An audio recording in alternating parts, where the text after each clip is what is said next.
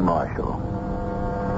A young man named Giovanni Guasconti came very long ago from the more southern region of Italy to pursue his studies at the University of Padua. Giovanni, who had but a scant supply of gold ducats, took lodgings in a high and gloomy chamber of an old edifice of a family long since extinct. One of the ancestors of this family had been pictured by Dante as a partaker of the immortal agonies of his Inferno. So begins one of Nathaniel Hawthorne's finest short stories, which is the tale you're about to hear. Unforgettable. Not alone as literature, but because it haunts and shocks to the root of the soul. For some purpose, Giovanni, this man of science, Dr. Rappaccini, is making a study of you. I know that look of his. If you know him not, how should he know you? Dr. Baglioni, I would only be surmising, and it is a subject I would rather not pursue. Heed me carefully.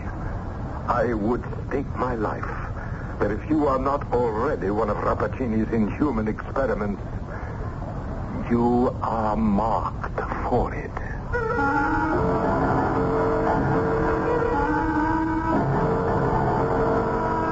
Our mystery drama, The Kiss of Death, was adapted from the Nathaniel Hawthorne classic short story, especially for the Mystery Theater, by Ian Martin, and stars Kurt Peterson and Patsy Bruder.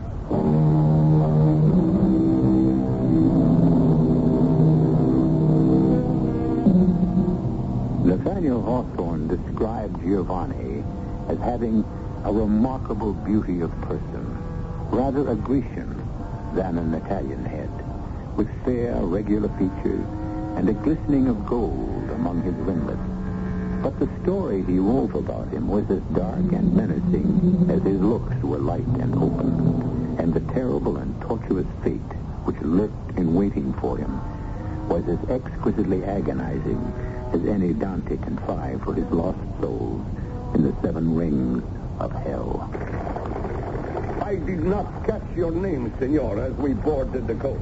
Giovanni Guasconti. And mine, Salvatore Bergamo. You are young for an occupation. I am a student, sir. And not from our Tuscany?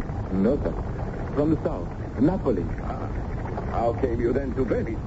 By boat. All the way around the Booth. There was no one of my family left, save only an uncle who died and left me a small estate to study with a friend of his in Padua. You do not go then on to Verona? No, sir. I must find a place to live with as few ducats as I possess, and then seek out my uncle's friend who teaches in the medical school. Not by any chance Giacomo Rappaccini? No, I do not know that name. So much the better for you. It has a large reputation through Italy, but not of the best. Who is your sponsor? Are you a medical man, Signor Bergamo? Un dottore? By the faith, no. I am an exporter and importer of goods. It is in the course of the latter half of my business dealings I have run afoul of Dr. Rappaccini. Run afoul? I speak too freely to strangers. It is a fault of mine. I say only that Dr. Rappaccini has deep and strong interest in potent and very dangerous drugs, or rather in plants that produce them. You are a young man of open heart and seeming promise. I am glad you will not be associated with him. Did you tell me your sponsor's name? No. It is Master Pietro Baglioni, doctor, professor at the university. Where do you stay in Padua? I have no idea. Not with your Dottore Baglioni? Oh, no. He was a friend of my uncle's, but only a distant acquaintance of the family. I would not have him beholden to me further. Marco, I like you, boy. You have a good heart and an ease of manner that bespeaks you well. Here. There is in Padua an old nurse from our family who came into some property in a large house. Here is her address and a note from me. I am sure Dame Elisabetta Falcone will settle you comfortably and within your purse. Had I a son, I cannot think of quarters where you could be better or safer lodged.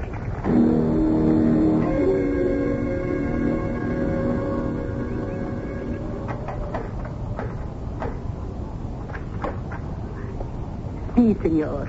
La Dama Elisabetta Falcone? At your service. To whom have I the honor of speaking? Giovanni Guasconti. I bear an introduction from an old friend, Signor Salvatore Pergamo. Oh, il maestro. Oh, Dio. Any friend of my little boy. Oh, come in, I beg you. Thank you. Prego. Oh, Salvatore. I was his nurse, you know. Oh, many years ago now. Tell me, how is he? In good health? Happy? In the most excellent health, I should say, judging by his girth. Oh. He gave me a letter for you, asking you forgive the script. Oh, bless the master. He can never bear to remember that I, who brought him up, can neither read nor write. But his signature and seal, that I recognize. Senor, would you be good enough to read what the paper says? Here, let me bring the lantern nearer. Right, it's simple enough. He says, Carissima. This will serve to introduce a young man of good family and great prospects, whose purse is not yet heavy and must find lodging while he attends the university. I could wish him no better fate than you may find room to take him in. Oh, you could not come with a higher recommendation. Of course, you shall stay here.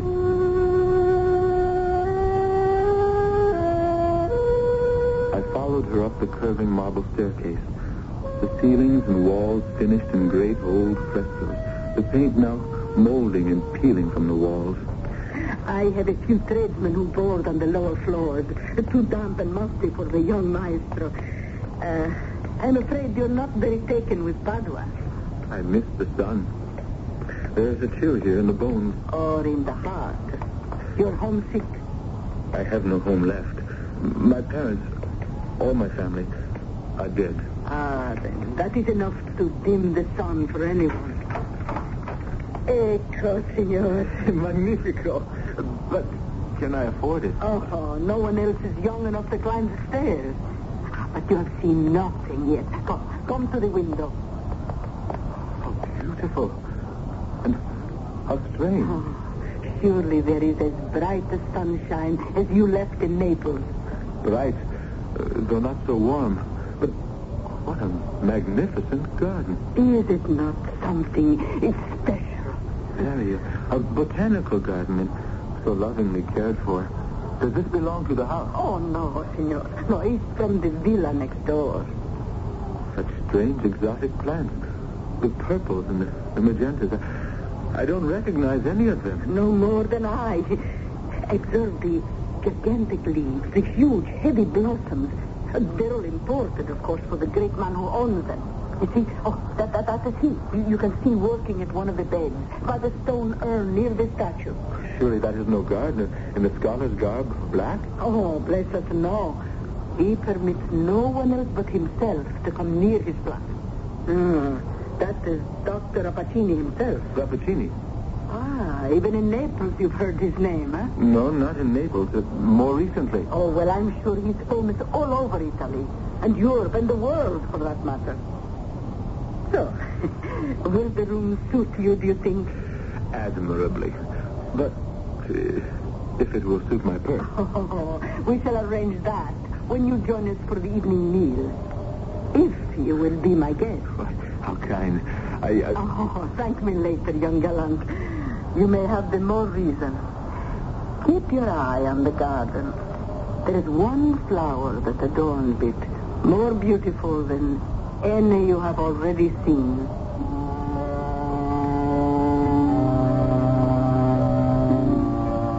The strange, eerie beauty of that garden below held me spellbound. I watched the tall, emaciated figure of the doctor tend his garden, so intent on his ministrations that he was oblivious to all else. Not an herb or a shrub escaped such a scientific and minute examination that it seemed as if he were looking into their innermost nature.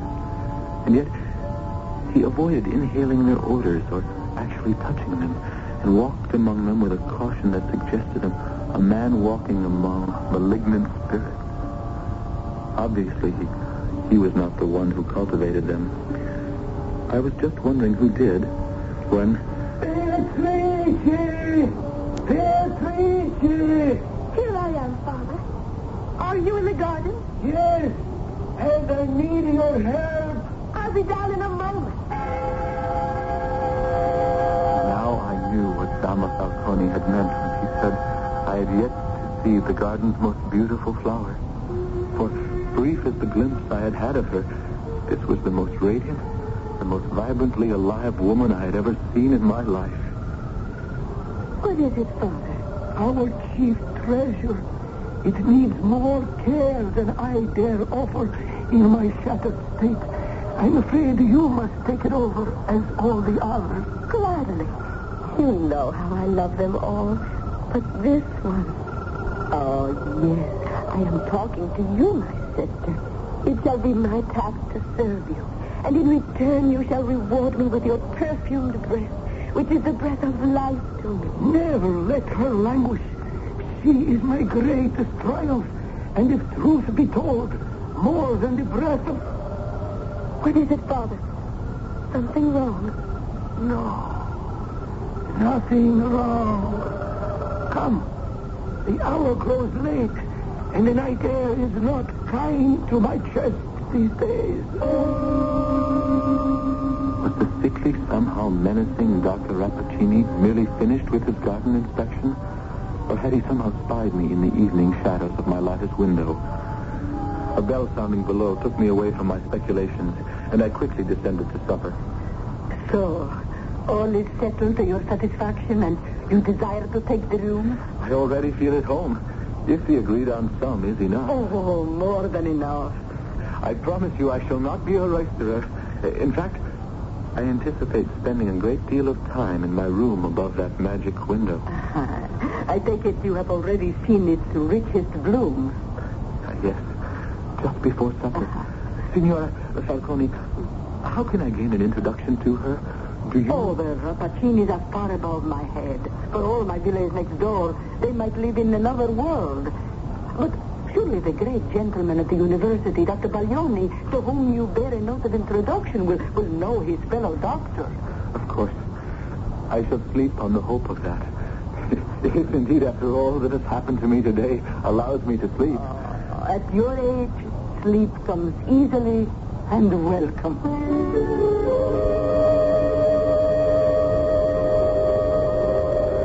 When I awoke, I had overslept and was bone weary from my travels and my new environment. But I was brought to immediate life by the sound of a voice already adored outside my window. Father, must you leave so soon? I have a lecture at the university. Is all well with you here? Of course. I have been tending my sister. See how she lifts her head today since I fed and nourished her. All velvet and sheen and rich and glimmering like the most precious of stones. You breathe a new life on it. As it does on me. You are the richer by far. If either of us are. What would we have without each other? You are lonely, Bellissima. For a little human companionship. Quite right. I must provide you some. But how? We could have a ball or a dinner party. No. Not in this house. This house, no. I know since Mother has gone, you've become a recluse, but it is changing. It is time to think of me. I know, and I promise I shall. But it is not a simple matter. I can wait, but not too much longer. I promise you, you shall not have to.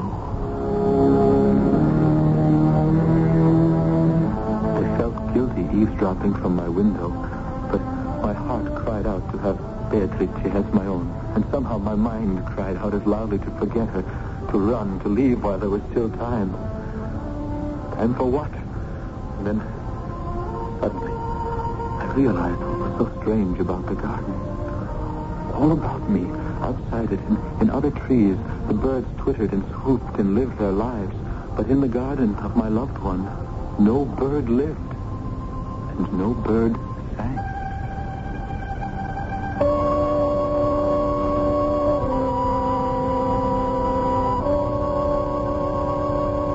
But when has any threatened danger held back a man in love?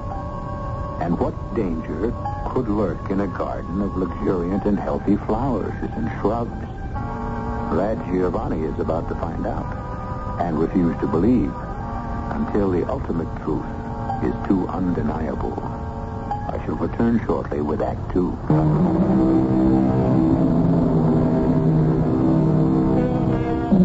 There is an influence in the light of morning that tends to rectify whatever errors of fantasy or even of judgment we may have incurred during the sun's decline or in the less wholesome glow of moonlight.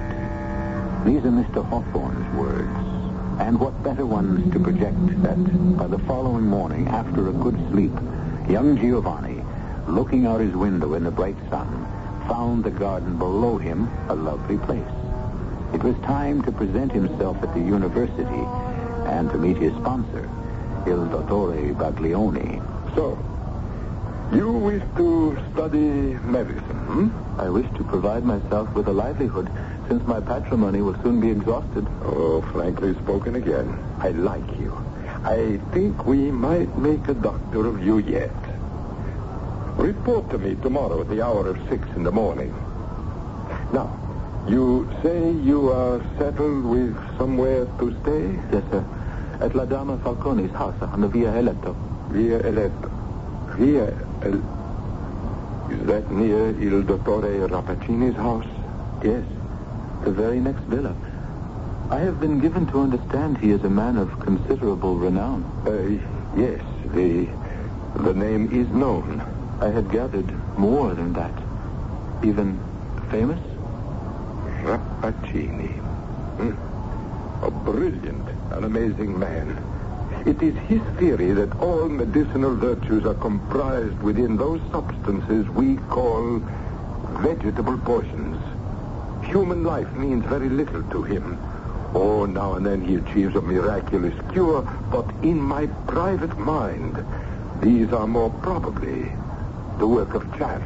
Well, I must confess, I am only interested in Signor Rappaccini because of his daughter. With at least half the young men in Padua, huh? Of whom few have ever seen her face. Nay, nephew of my old friend, in this I am of more hindrance than help. I'm afraid an attempted introduction from me to my rival or his daughter would amount to the kiss of death. I beg you to stay away from Rappaccini and his wild obsessions. Too close an acquaintance with him might prove for you what I already jokingly termed myself the kiss of death.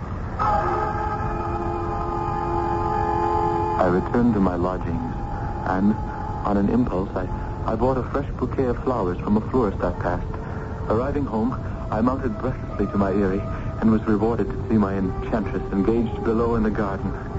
She was in the act of being about to pluck one of the strange, exotic flowers from the special plant by the fountain, when, on an impulse, I cried out, "By your leave, Signorina?" Who called? Giovanni Guasconti, your servant and admirer. Do not pluck that flower. And why not, pray, Signor Stranger? Because I have here such fresh and lovely and healthful flowers as should adorn such beauty and grace. May I dare to toss them to you and ask you to wear them for my sake? Thus? I thank you, good sir. You speak our language softly, and in a different manner from what my ears are used to. Are you from some other land? No. I am Italian, as you, but from the south. You seem quite fair, unlike the other young men I have met. I wish we could meet more formally. And so do I. If I were to call and present my compliments to your father? No. That is not the way. Not yet. But perhaps sometimes we can talk like this. Only it's so far, I wish I could show you my garden. I wish I could walk in it with you. At least if we cannot. Yet. Let me return your gift by throwing you one special flower. I believe it's too far for you to catch it. Since I've already picked it, at least I can try. Ready? Yes, as high as you can. Oh, I have it. Oh, no. Don't fall. It had to be one of us, so I let the blossom go. Try again. Not for the world. I would not risk... In the garden, Father. I shall be in directly. If you should be in your room tomorrow afternoon. I'm afraid I shall be at my studies at the university. But soon, I hope. Come in. Coming? Yes. So do I hope. Soon. And thank you for my flowers. I will guard them and keep them well. Was it some trick of imagination in the half-light after sundown? But as she turned and fled up the garden path, did my eyes deceive me that my lovely bouquet was already withering in her grasp?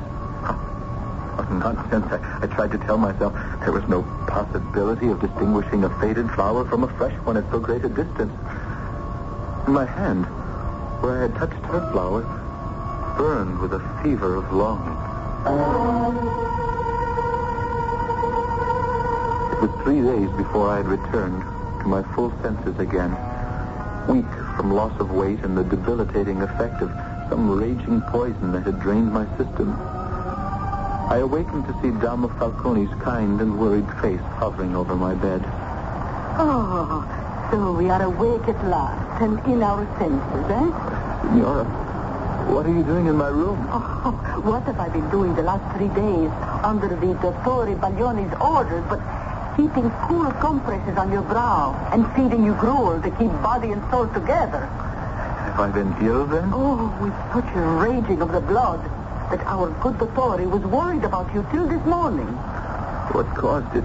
Even he is not sure. There are infectious germs about this time of year. And after your long trip and the shock of losing your family, Dr. Baglioni thinks you fell prey to one of them. 3 days? What time is it? Afternoon? Oh, it wants several hours of sunset yet. No, you must not sit up yet till the Dottore returns. No, I just want to... Oh, I am weak. Can you see, in the garden, is the Signora Rappaccini there? No one without business save the ducks have been abroad these days. It has rained as if it was time to start building a second ark. Oh, Dio, that will be the good Dottore back. I must go down and let him in. As soon as she had left the room, I found my way weakly to the window. A gray curtain of rain blurred the empty garden below. I staggered back to my bed, my feet unsteady, my brain reeling. Had I really tossed a bouquet of flowers to Beatrice? And did I remember catching but letting fall the blossoms from the garden she threw me in exchange? Then I blacked out again, not to come to till I found Dr. Baglioni examining me. Well. A fine way to start out learning to be a doctor, my young friend, huh? Will it make you a better physician to begin as a patient? I don't know, sir. Well, not if you start out a dead one. But it seems you will recover. What has ailed me? Some unique humor of the blood. Thanks be to God you responded well when I bled you. You should be on your feet very soon. When? How soon? Oh, within the week, no doubt, with one as young and as vital as you. Meanwhile, rest and eat well. The good Dama Elisabetta will see that you are fed to regain the weight you have lost. How can I thank you enough for your aid and comfort? It is good to have a friend in a strange city. More than one.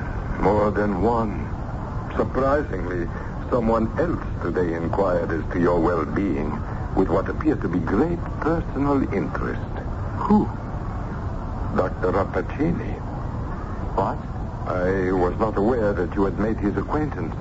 Nor have I. But that is welcome news. For if you will follow my advice, you will have as little to do as possible with him. Why do you say that? For some purpose. This man of science is making a study of you. I know that look of his. I've seen that cold illumination as he bends over a bird, a mouse, a butterfly, which, in pursuit of some experiment, he has killed by the perfume of a flower. If you know him not, how should he know you? I would only be surmising, and it is a subject I would rather not pursue. And an acquaintance you had better not either. For, heed me carefully, Signor Giovanni, I would stake my life that if you are not already one of Rappaccini's inhuman experiments, you are marked for it. By the next morning, as I awoke refreshed and feeling myself... Buongiorno, Signor Visconti. Buongiorno, Dama Falcone. Oh, out of bed, naughty boy. I bring you your breakfast to eat in bed. Oh, I have it here by the window. Now, you must eat everything and not allow the attention to wander. Oh, I will eat. I am famished. For food or for a sight of Rappaccini's daughter? I suppose nothing escapes that sharp eye of yours, Mother Falcone. Not much. Or my ear. Oh, I think I could have told that doctor what ailed you better than he. What? I heard you and the signorina talking from the window. I think you are taken with a disease of the heart, no? Beatrice. Yes, but it is hopeless, I'm afraid. If only I could meet and walk with her in the garden. Well, there is a private entrance into the garden from the street. A private entrance to Dr. Rappaccini's garden? Not so loud. Almost any young man in Padua would sell his soul or his birthright to be admitted among those flowers. You may have what little I have if you will show me the way. Oh, Tosh, I want nothing from you. No, I have been well paid already. And here's the key. I give it to you in return for one thing only. What? Name it. You are pale as a ghost and thin as a rail. Manja, signor, so you don't scare the girl half to death. I ate like a lion, dressed in my very best. My blessed guide, Signora Falcone, led me along several obscure passages. Then, suddenly, we were at the door. I thanked her, turned the key easily in the lock, which must have been oiled. I was in Dr. Rappaccini's garden, practically under my own window. Welcome, Signor. You were not surprised to see me? A connoisseur of flowers such as yourself. After the lovely bouquet you tossed me 4 days ago, it is no marvel that my father's rare collection has tempted you to take a nearer view. Was it you who sent this key? I know. Well, then who? I know not. But does it matter? You are here. Come, I will show you our garden. If fame speaks true, you are as deeply skilled in these rich blossoms and spicy perfumes as your father. No. Although I have grown up among these flowers, I know no more of them than their hues and their perfumes. Believe me. Oh, there's the flower you tried to toss me by my window. May the good Lord be blessed you failed to grasp it. Why? I wanted it very much for a keepsake. Methinks you owe me one. I shall pick it for myself. Oh, no! Touch it not. Not for your very life. It would kill you.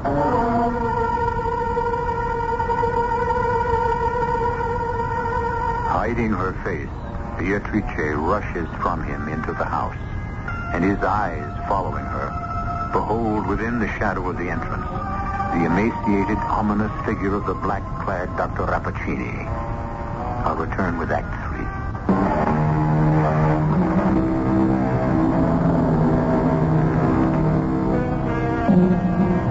3. Bewildered and shaken by his strange encounter with the girl he loves, Giovanni has stumbled back to his room, suddenly overcome with the debility of his 3-day illness, so faint that he is barely able to climb the stairs to his room.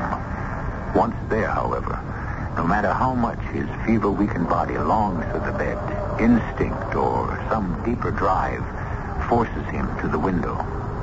But how could you have given him the key to visit me if you knew there was danger for him? No danger now, my little one.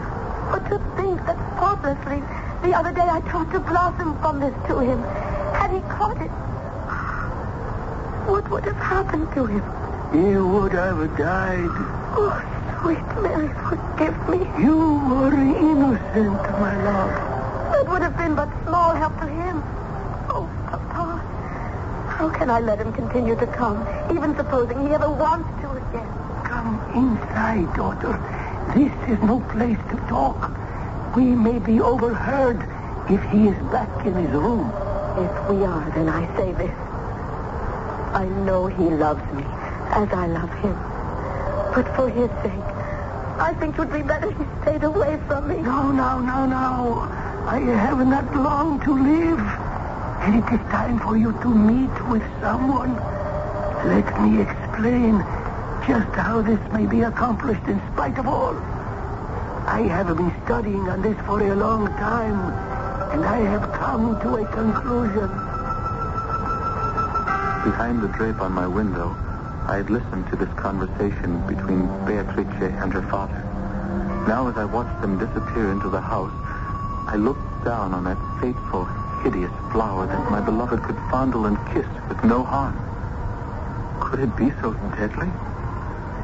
The answer was vouchsafed immediately.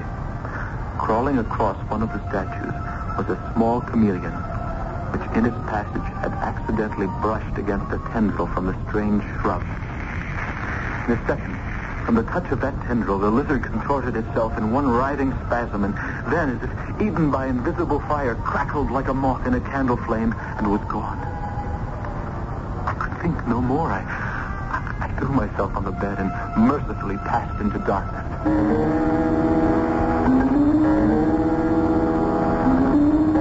Good morning, my young friend.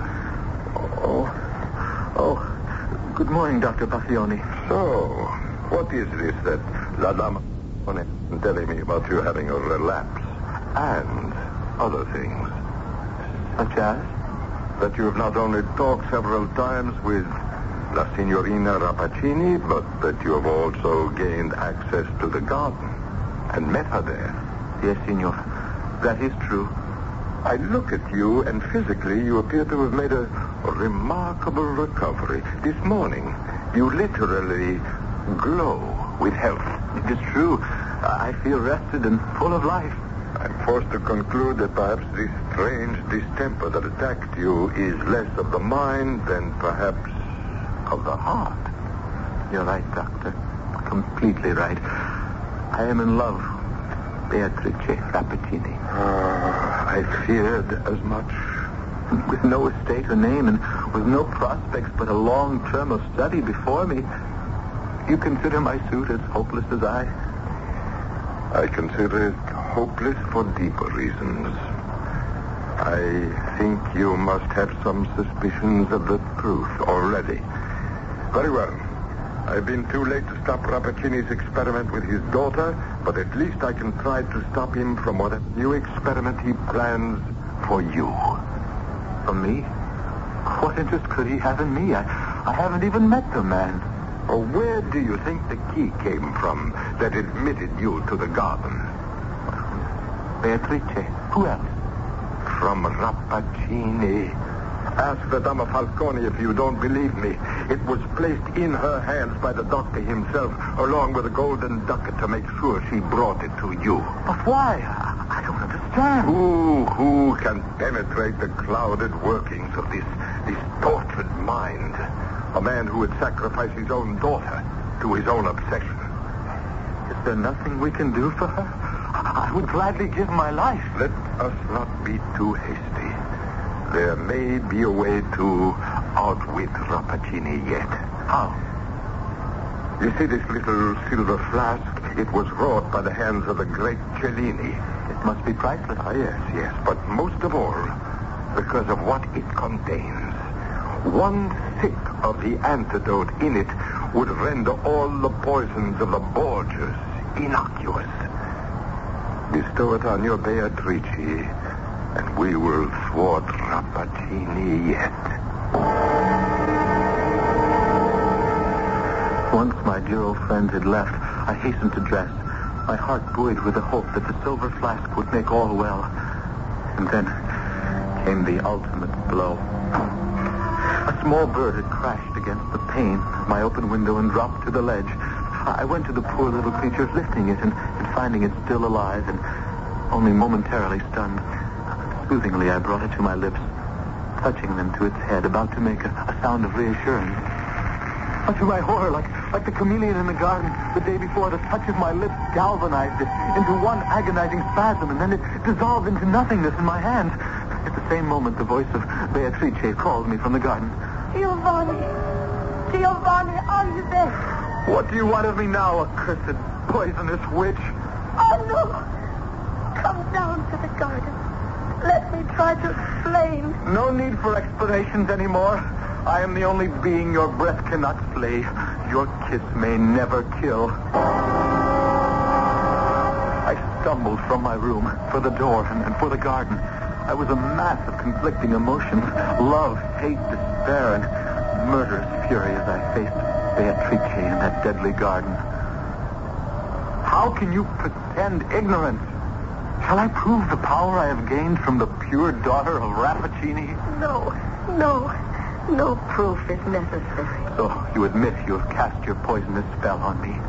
You saw what happened to the bird on the window? I saw, but it is not me. Believe me, it is my father's fatal science. How could you have not known? How could I have known? Locked up a prisoner all these years in this garden. My only companions, my father and the flowers. Particularly this evil thing of beauty that I pretended was a sister, because I had no human being to share my love and friendship with. You must have known. You had to know. Yesterday when I reached for the blossom on this venomous vine, you cried out, "Touch it not, it will kill you."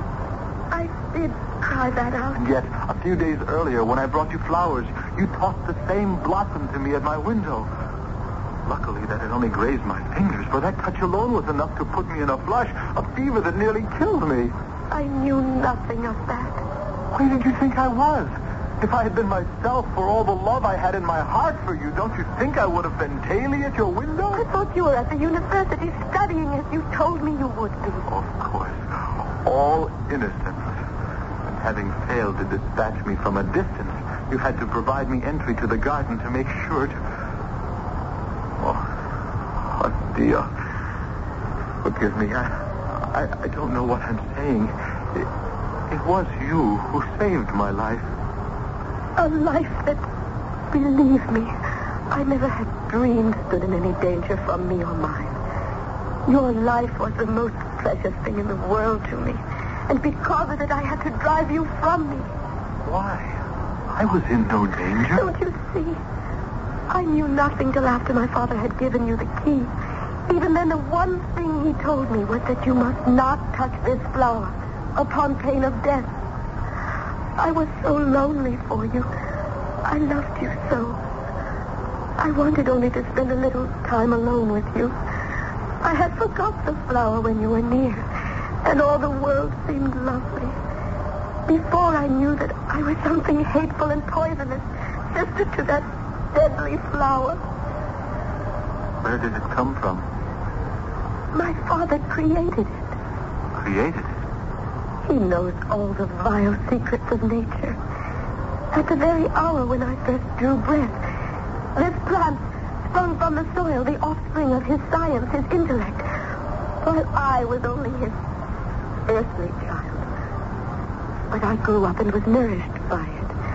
I thought of it as my sister, not as my doom. Not only yours, but mine. Look. No! Giovanni! You see, I picked the flower, and it is as harmless to me now as you. I have put my curse on what I love best. No curse, my daughter. Dr. Rappaccini. No curse! You made us both unclean. Unclean. Look at you. One step below God's, both of you, and I created you. Feel the power that courses through your veins. The magic gift my arts have brought you. You could quell the mightiest enemy with a breath. Shrivel the most monstrous onslaught against you with a touch. What more could you ask than to be as near immortal as man or woman may reach? I would have chosen to be loved, not feared. I am condemned forever to what I am. Our fate is not so desperate, thanks to my friend, Dr. Baglioni. Baglioni, that bumbling bigot. In this flask, Beatrice, is an antidote distilled of blessed herbs which can purify us. Then let us drink. No! I warn you, drink of that flask, and it can bring you only death. So powerful as the poisons you have thrived on, as powerful is that antidote. No human body could stand the conflict. Don't listen to him, Beatrice. Drink, and I will follow. Stop! I will not let you destroy my triumphs. I will shoot you first. He has a pistol. You'll have to shoot me first, Father. If death is to be our portion, then let it be for all evil. What are you doing? Uprooting forever this venomous vine. Take it to your own bosom, where it belongs. I'm done. I did not mean to cause his death. I thought he was immune. No. My father was immune to nothing except love. Heaven forgive him. He is better off dead. Now, quick, let us drink. It may mean death. You heard Dr. Rapattini. I will not live as I am. Nor I. Then give it to me. I shall drink first. No. I shall pour half in the cap of the flask. The flask is for you. To the future, Giovanni. To our future. Whatever it may be.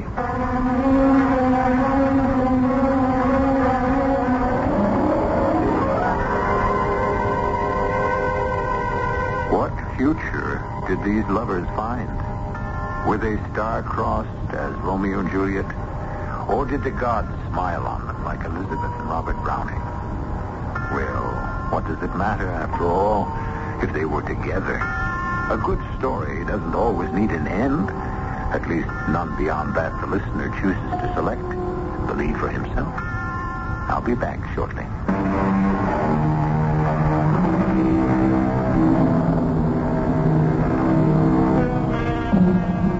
Do I hear some murmurs of dissatisfaction with the ending? Then let us make a confession. The story, as you have heard it, does not end exactly as Nathaniel Hawthorne wrote it. If you must have an ending to this dark tale, you can read his solution. We can only say we thought poor Beatrice and her unlucky lover Giovanni deserved a better fate, dead or alive. And we left it to you to choose. Our cast included Kurt Peterson, Patsy Bruder, Arnold Moss, Bryna Rayburn, and Gilbert Mack. The entire production was under the direction of Hyman Brown. And now, a preview of our next tale. I wouldn't go in there if I was you. You wouldn't? Folks get lost in there. Been a lot of that. Oh, we won't get lost. I have a very good sense of direction. But all the same, you take my advice. You stay out of Dutchman's woods. See, Ronnie? Oh, that's ridiculous. We can take care of ourselves. We're not going to get lost. Nobody aims to, of course. Folks do it, though. Yeah, I was going to ask you if Mrs. Griffin, Sarah, would be willing to put up a picnic lunch for us. Oh, she'll fix you up something for lunch. No trouble about that. Only thing is... Oh, we'll be very careful. Well, I'll just go to talk to Sarah about the lunch then. Thanks. But if I was you, I'd stay out of Dutchman's Wood. This is E.G. Marshall inviting you to return to our Mystery Theater for another adventure in the macabre. Until next time, pleasant dreams.